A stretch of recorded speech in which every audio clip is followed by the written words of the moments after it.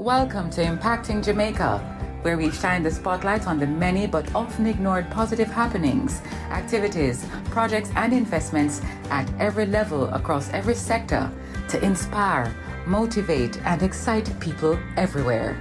Impacting Jamaica is powered by the Philip and Christine Gore Family Foundation, the Jamaica Public Service Company, Manpower and Maintenance Services Limited, Red Stripe, Kyramed, and Proven Investments Limited. I'm Neil Armstrong and welcome to Impacting Jamaica. I'm with Brandis Denham Jolly, who is the recipient of the Order of Distinction in the rank of Officer from the Government of Jamaica for his contribution to the Jamaican diaspora in Canada and philanthropy.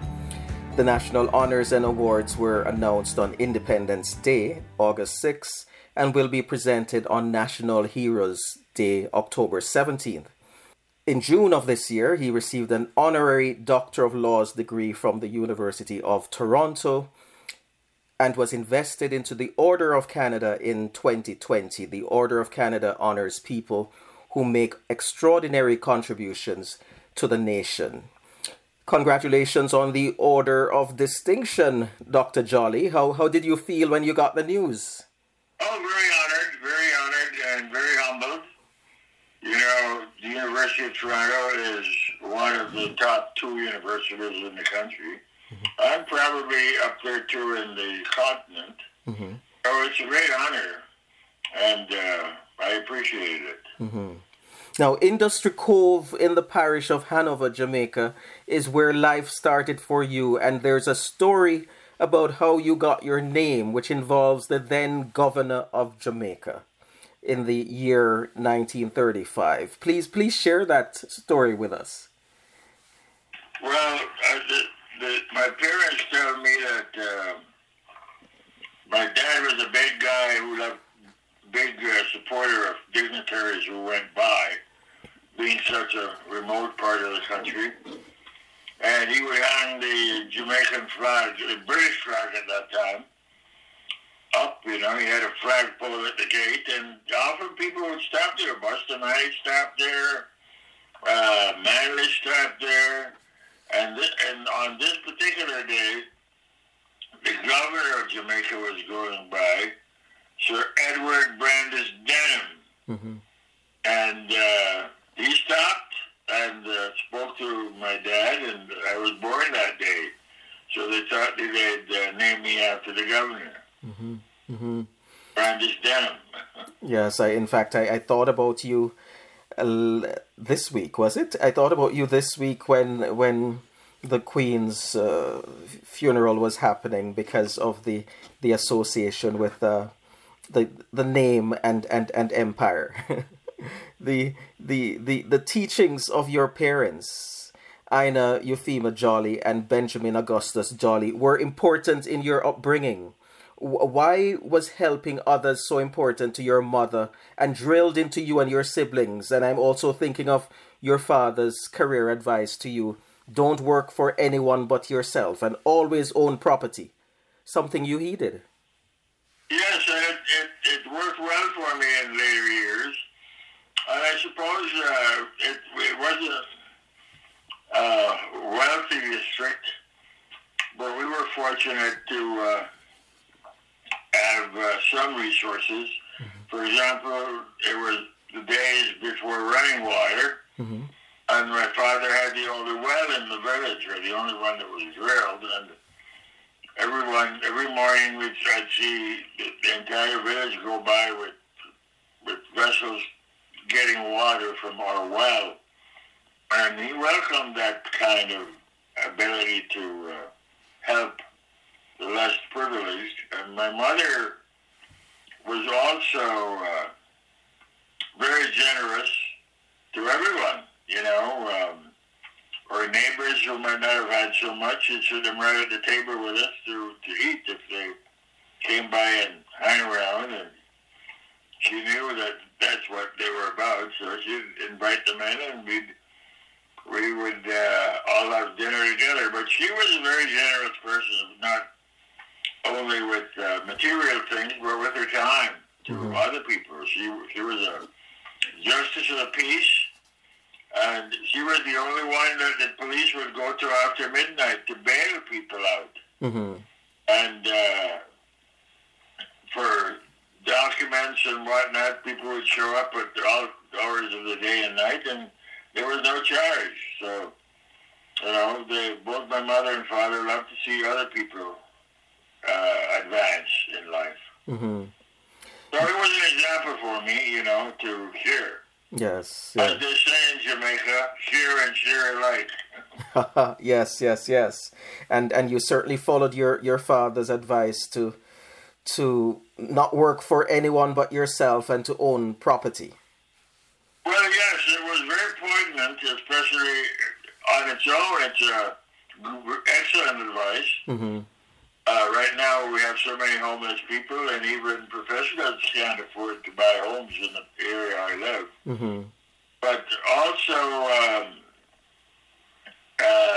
in this country, where there's so much animosity towards people of color, it certainly boded me well to be independent, to own my own property and own property in general. So Mm-hmm. it was even more poignant in this country. Yes. And speaking of that, as someone who has received many honors and awards in Canada in the 67 years that you have lived here, the country was very different when you came in 1955 at the age of 20. I'm wondering what kept you going in spite of all the challenges with the racism and discrimination that you faced. Well, I didn't let them get to me. I figured they're no better than I am. Mm-hmm. They're the ones that are really at a disadvantage with such stupid ideas in their head. Mm-hmm. And in fact, it was a motivator for me, the attitudes that I faced. Because I knew in my heart that I'm as good as anyone, and I can challenge anyone in intellect or whatever. Mm-hmm. So I didn't let that bother me. At no time did I feel inferior to anyone. Mm-hmm. And so maybe I got that from my parents too. Mm-hmm. So it didn't bother me what they were thinking, and it was a motivator for me. So I used it to outdo them and to study them and to figure out what their next move was. Mm-hmm. As I say in my book, I knew the white population more than they knew themselves, Mm-hmm. because it behooved me to know what their next move was before they made it. Mm-hmm. Whereas it didn't matter to them, they figured they were dominant, they could do anything, they didn't have to know anything about anyone else. But I used that to my advantage. Mm-hmm. I knew what their next move was before they made it. Mm-hmm. So it sounds like a game of chess. Absolutely. Yes.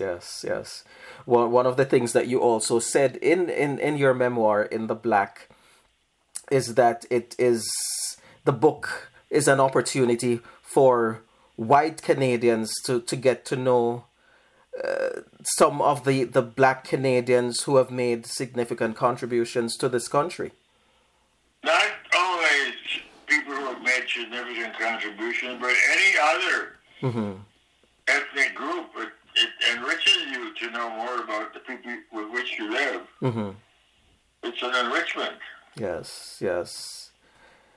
And for example, a lot of these, most of them have businesses where they have other ethnic groups working for them, and who would not want to know about your employees? Your operation can function better if you know everything about, or something about the other cultures that are your employees. So, it's not wise not to know about them. Mm-hmm. Mm-hmm. I want to go back a bit to when you came to Canada in 1955, which is documented in your memoir. which is published by ECW Press and won the Toronto Book Award in 2017, because you chart your life and the lives of these black women and men who were challenging all the isms and schisms to create a more just and livable Canada. But there are particular persons who were of importance in your life. I'm thinking of Violet Williams, or later Violet Blackman, a Jamaican and a Garveyite, who ran a rooming house and influenced you a lot. You describe her house on Manning Avenue as a home, a cultural center, a spiritual place.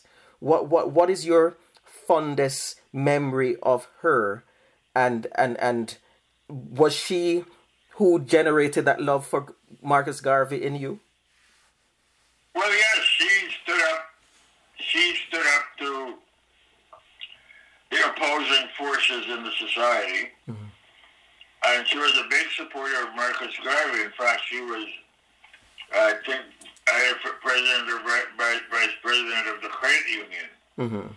And her home was this cultural center and a center for most of the black people in Toronto, and she was very highly respected. She was a very strong disciple of Marcus Garvey and belonged to the United Negro Improvement Association. But she was a person who walked the talk. You know, I would pay her my fees for the rooming house when I came there in the summertime from university, and she was so generous and was so committed to the advancement of people that she would give me pocket money before I got a job when I would come there in the summer. And she wouldn't charge me until I got a job. So she was all for the advancement of colored people, you know. And very highly respected in the community. In fact, the UNIA, they owned their own building back then. And they would have functions there at the weekends, and all those young teenage and young black men that would be usually don't obey. She was, once she told them, gave them her orders and disciplinary rules, they dare not disobey her. And she was so highly respected that everybody knew you do what mom says, or you're in trouble. Not only there, but you're in trouble with your parents too. So she was a leader, a very, very strong leader in the community. And was very, very crushed or disappointed when the UNA building was sold. Yes, yes. It was. Yes. As a successful black businessman, you realize that your position comes with a certain power, and you note in your memoir, quote, "As someone with his own business, I could speak out when others had to be silent." Looking at your community activism as a member, a founding member of the Black Action Defense Committee, who was involved in protests against police shootings of Buddy Evans, Albert Johnston, and other black Canadians, I'm wondering, why were you so moved to get visibly involved in these demonstrations, etc.? Because as the saying goes, and I also had children, you know, and as the saying goes, dear but the grace of God go I. I realized that when a policeman stopped you or accused you, he's not going to ask you about your bank account. To him, he saw just one thing, your race, and acted thusly. So you would be deceiving yourself if you think because of your status, it give you any distinction with the suppressors. So as a prominent black man said, until everyone is free, then there is really no freedom. So you would be deceiving yourself if you think that you are any different from the people who would oppress you. And therefore it behooves you to uplift the whole race. Like a rising ocean lifts all ships. So that was my philosophy, and that's why I figured I'm not defending anyone but myself, along with everyone else. Yes. In fact, your memoir opens with an account of you, an encounter you had with the police in your 70s near your home, and how how that played out as a black man dealing with this white officer. Absolutely. Mm-hmm. And I thought to myself, well, what if I were 17 years old from the oppressed community, when he stops me in that community, he would not only threaten to shoot me, he would shoot. Mm-hmm. Mm-hmm. And therefore I was not lost in self-deception. I figured you have to react to these people and push back. Mm-hmm. And not give them license to abandonedly abuse people. Yes. We are taking a break now to hear from our sponsors. Grace has been part of some special moments over the years, helping to make them, well, more memorable, even when they're a little bit unexpected. And with 100 years of great taste behind us, you can be sure we'll be making even more moments for 100 years to come. Grace, taste that moves you. Searching for a one-stop solution to all your facilities maintenance needs? Visit Manpower Maintenance Services Sales and Distribution Center. We stock a wide range of COVID-19 washroom, cleaning and other supplies, gardening tools, chemicals, and more. Our experts are always ready to give you the best advice. Manpower Maintenance Services Sales and Distribution Center, 14 Collins Green Avenue, Kingston, Freeport Commercial Center, Montego Bay, and 33 Ward Avenue, Mandeville.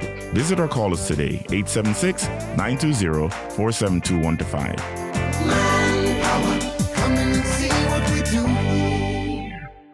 John, me know you're in there. Me want no when light to come back. I know Pinky this time. Keisha, just like me tell Pinky, give JPS your number and then we'll send your text with them things here. So you can stop, knock me door. What you mean? DMR call JPS and tell them to add your phone number to your account and you will know everything all the time. You know for ask. Send your current contact information and always be in the know. Visit jpsco.com for more info. Welcome back. Dr. Denham Jolly is the recipient of the Order of Distinction in the rank of Officer from the government of Jamaica for his contribution to the Jamaican diaspora in Canada and philanthropy. He's a human rights activist, the founder of Canada's first black-owned radio station, Flow 93.5 FM, founder of the prestigious Harry Jerome Awards, founder of the Black Business and Professional Association, and co-founder and president of the Committee for Due Process. Now, I'm familiar with all the various organizations that I just mentioned, except the Committee for Due Process. What is that about, Mr. Jolly? Well, that was formed in about the late 70s when Buddy Evans, a black Nova Scotian, was murdered by 13 policemen in a nightclub at King and Bathurst Street. Mm-hmm. And I thought that this was not right, that there wasn't any inquiry about it. He was unarmed. And if 13 policemen can't subdue one man, then there's something wrong. So I went to a prominent Jamaican here, who was one of the founders of the Jamaican Canadian Association, Bromley Armstrong, and a very strong activist for human rights at the time. In fact, he desegregated the town in which Uncle Tom's Cabin is, where they wouldn't serve blacks at their lunch counters. So I went to him, and I went to Al Hamilton, the founder and publisher of Contrast newspaper at the time, and said, this can't happen. We know they're not going to charge the cops with murder, but at least we should have an expose of this. We should have a coroner's inquiry. And so the Committee for Due Process was formed to to get justice for Buddy Evans one way, shape, or another. And we pooled our funds together, and we managed to get this in the coroner's court, where there was a big expose of police practices and police prejudices and police racism. We got a very prominent criminal lawyer, Jack Pinkowski, at the time. And we dragged out this inquest into all police training, police misconduct, and we put the spotlight on what was going on.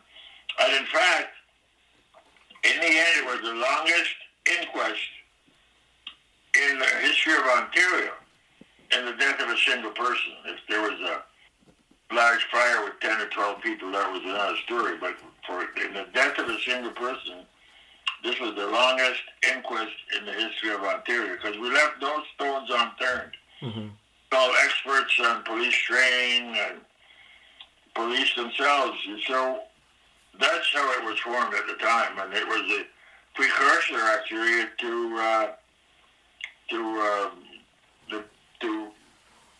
Bad C. Yes, the Black Action Defense Committee. Yes. It was the first time that people had ever openly confronted the police in a civilized, practical way without violence. Now, you mentioned Contrast earlier.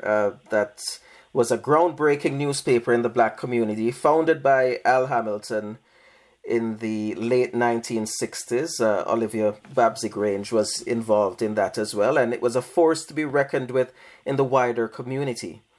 How did your involvement later on in that publication, how did your involvement with Contrast as owner and publisher in 1982 help with your bid to own a radio station later on? I'm thinking Flow 93.5, Canada's first black-owned radio station, which went to air in 2001, but it was the result of a 12-year fight to obtain a license to do so.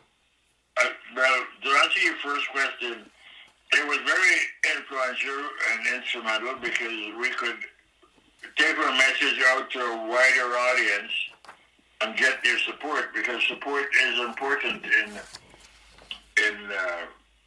trying to obtain a license from the Canadian Radio and Television Commission. Because one of the requirements is to show that there is a need for this in the community. So Contrast was influential in that way. Because it was, at the time, in fact, referred to as the eyes and ears of the community.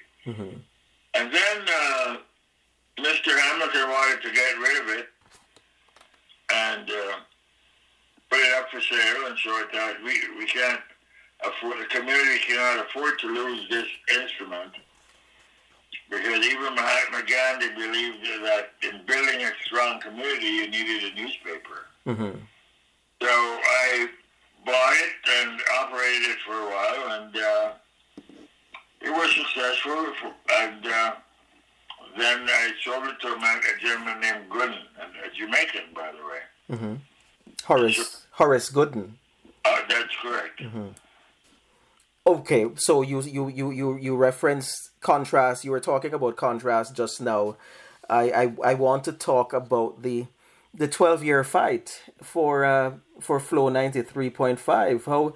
How did it feel when victory was at hand? You were presented with this license and the broadcast started in 2001.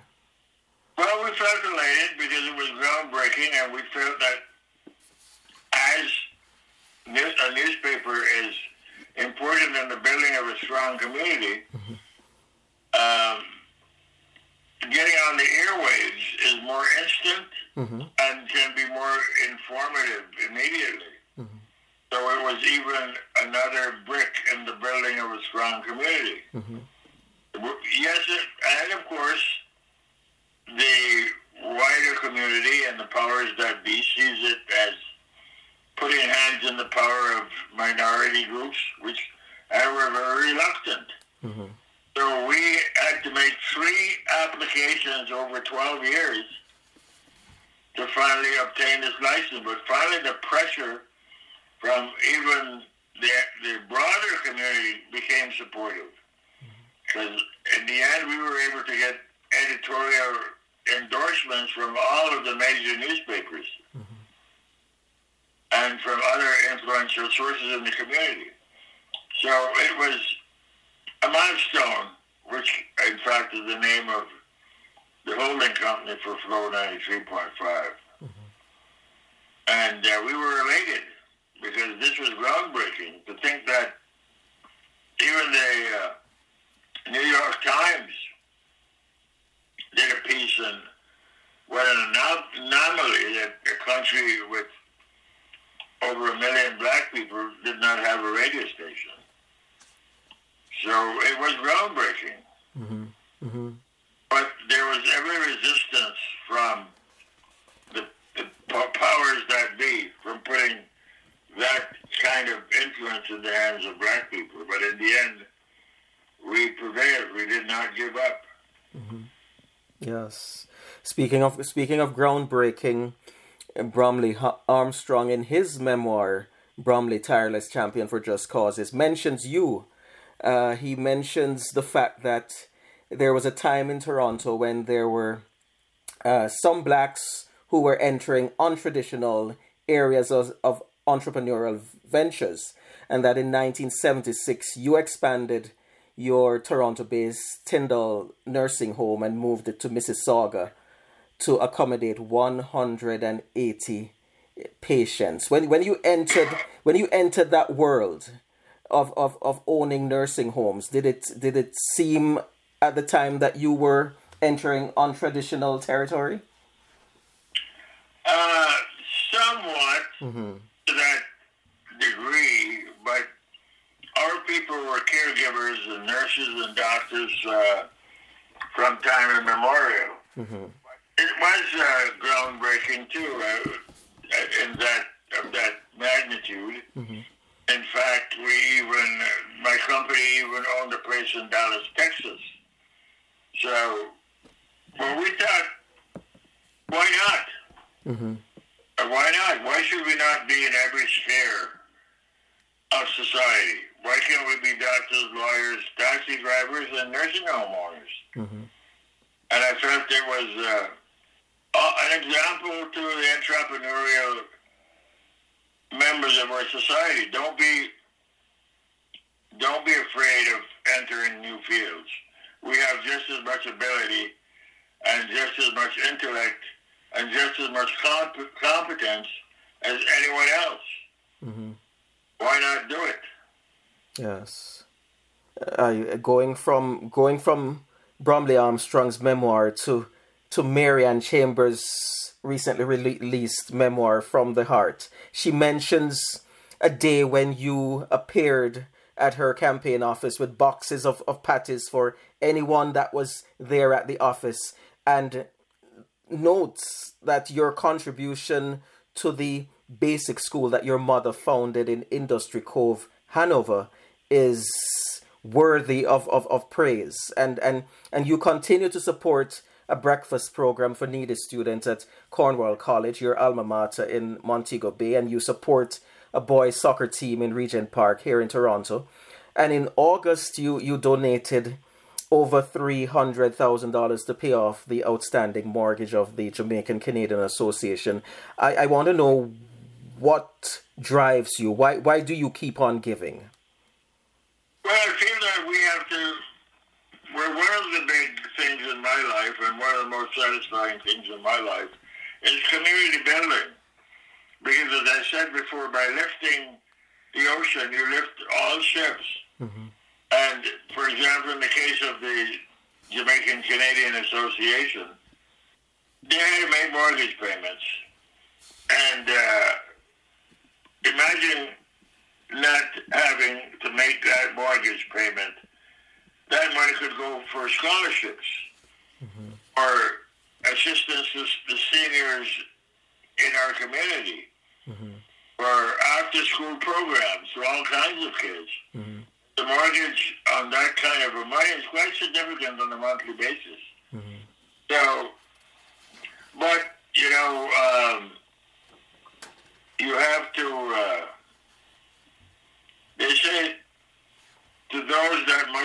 given much is expected. Mm-hmm. But when you give, I think it's a good thing to help those that are in need, and it's quite satisfying. Mm-hmm. After all, you can only eat one steak per meal. You can only drive one car. So why not share? Mm-hmm. Why not share it? And especially by sharing it, you're enhancing your very own community. Mm-hmm. That's the way I look at it. And if you have knowledge to impart or assets to share, go right ahead and do it. It helps everyone. Mm-hmm. Yes. In your memoir, In the Black, there's a quote that you have there, and it goes, "My message is always the same. We will never have a truly decent society unless we insist on it. We must not be shy about standing up and raising our voices." End of quote. Is that your advice to us now, especially to the generation that declared Black Lives Matter as a clarion call in recent years? Absolutely. Mm-hmm. Submission is not an option. Mm-hmm. We have every right, as an inalienable right, to be equal to everyone and to have equal treatment and whatever is an entitlement. Mm-hmm. We have every right to it. And therefore we should not shy away from demanding those claims. Mm-hmm. And putting ourselves in a position to take them. Mm-hmm. And at no time should we feel inferior about anything. Mm-hmm. It seems to me, and one of the things that I have said is that I have observed that in our community and in our society colonialism seems to have permeated in our DNA. Mm-hmm. Some of us have absorbed this message, like that we're anything other than what Bob Marley says. Only you can set yourself free. Mm-hmm.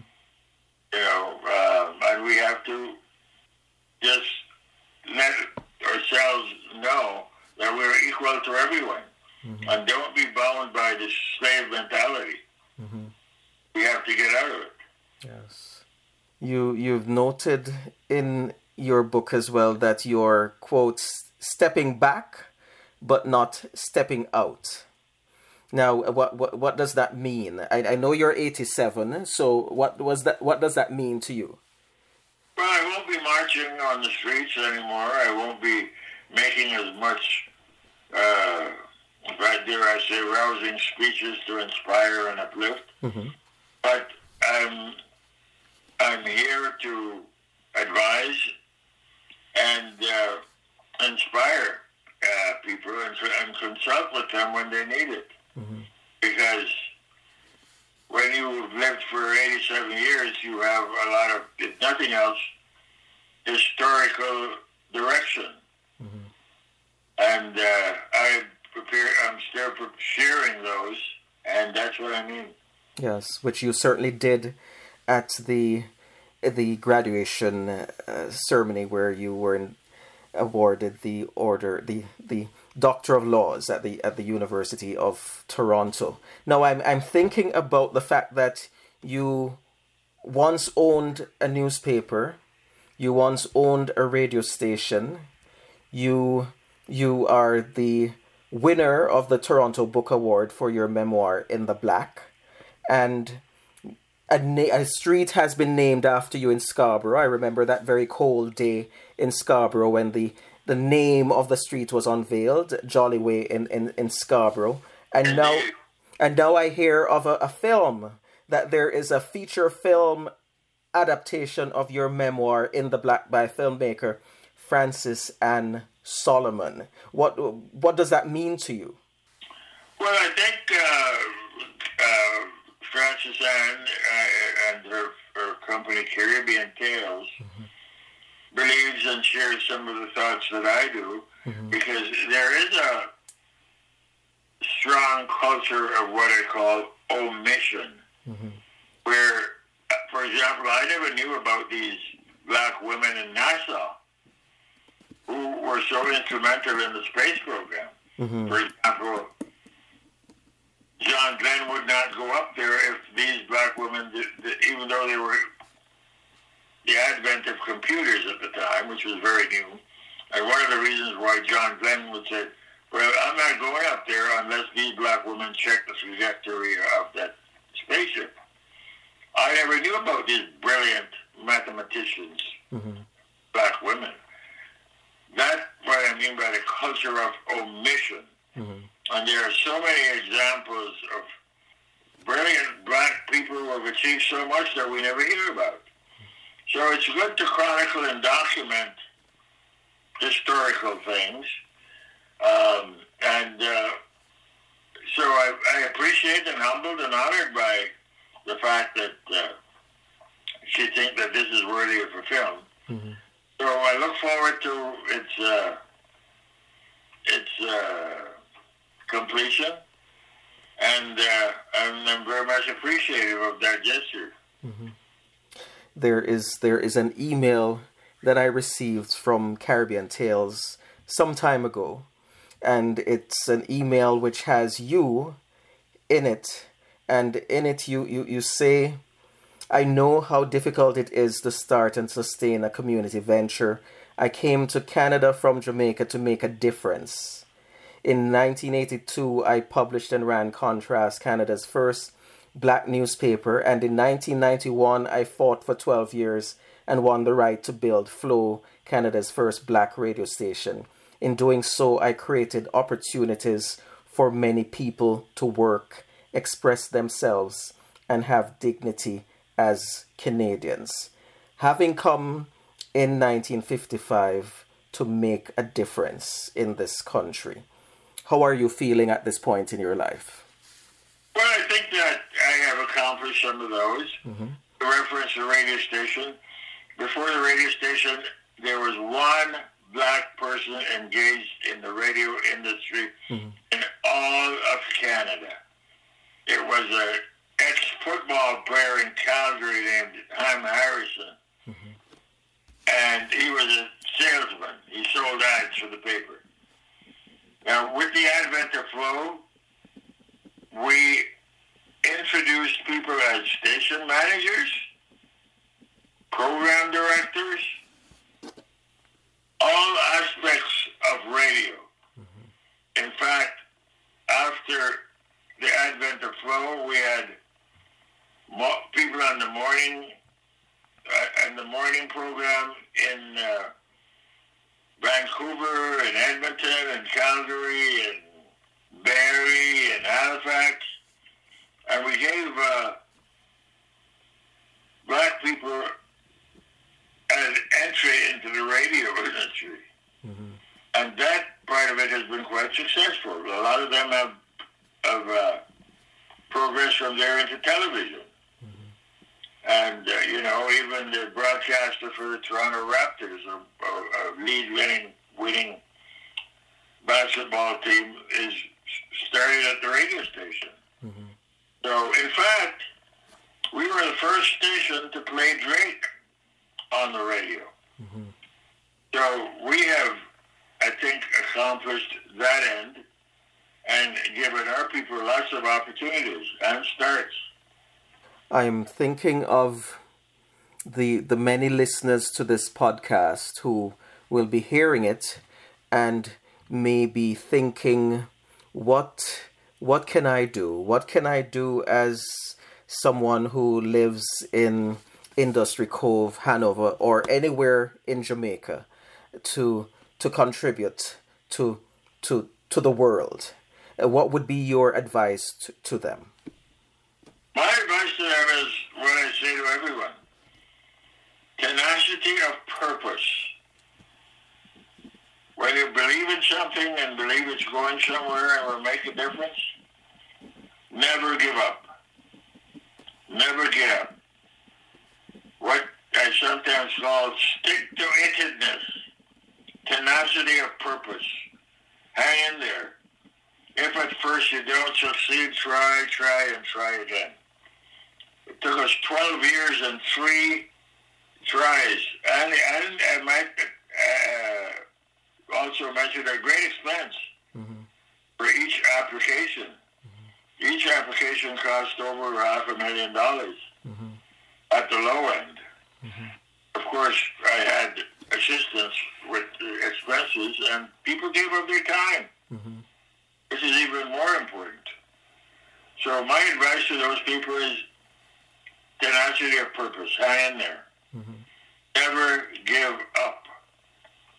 You know, the guy who can sink a 3-pointer from way outside the circle, he wasn't born with that talent. Some people practice over 1,200 times a day to do that. And that's tenacity of purpose. Yes. Mr. Jolly, Dr. Jolly, I want to thank you so much for being my guest and for sharing the story of some of your journey over these many years. Well, Neil, it's been a pleasure and an honor. Thank you very much, too. Dr. Denham Jolly is the recipient of the G. Raymond Chang Award from the University of the West Indies in 2021 and the MacDonald Distinguished Alumni Award from McGill University, his alma mater, also in 2021. And on August 6, Independence Day, he was conferred with the Order of Distinction in the rank of officer by the government of Jamaica for his contribution to the Jamaican diaspora in Canada and philanthropy. Impacting Jamaica is powered by the Philip and Christine Gore Family Foundation, Manpower and Maintenance Services Limited, the Jamaica Public Service Company, Red Stripe, Kyramed, and Proven Investments Limited.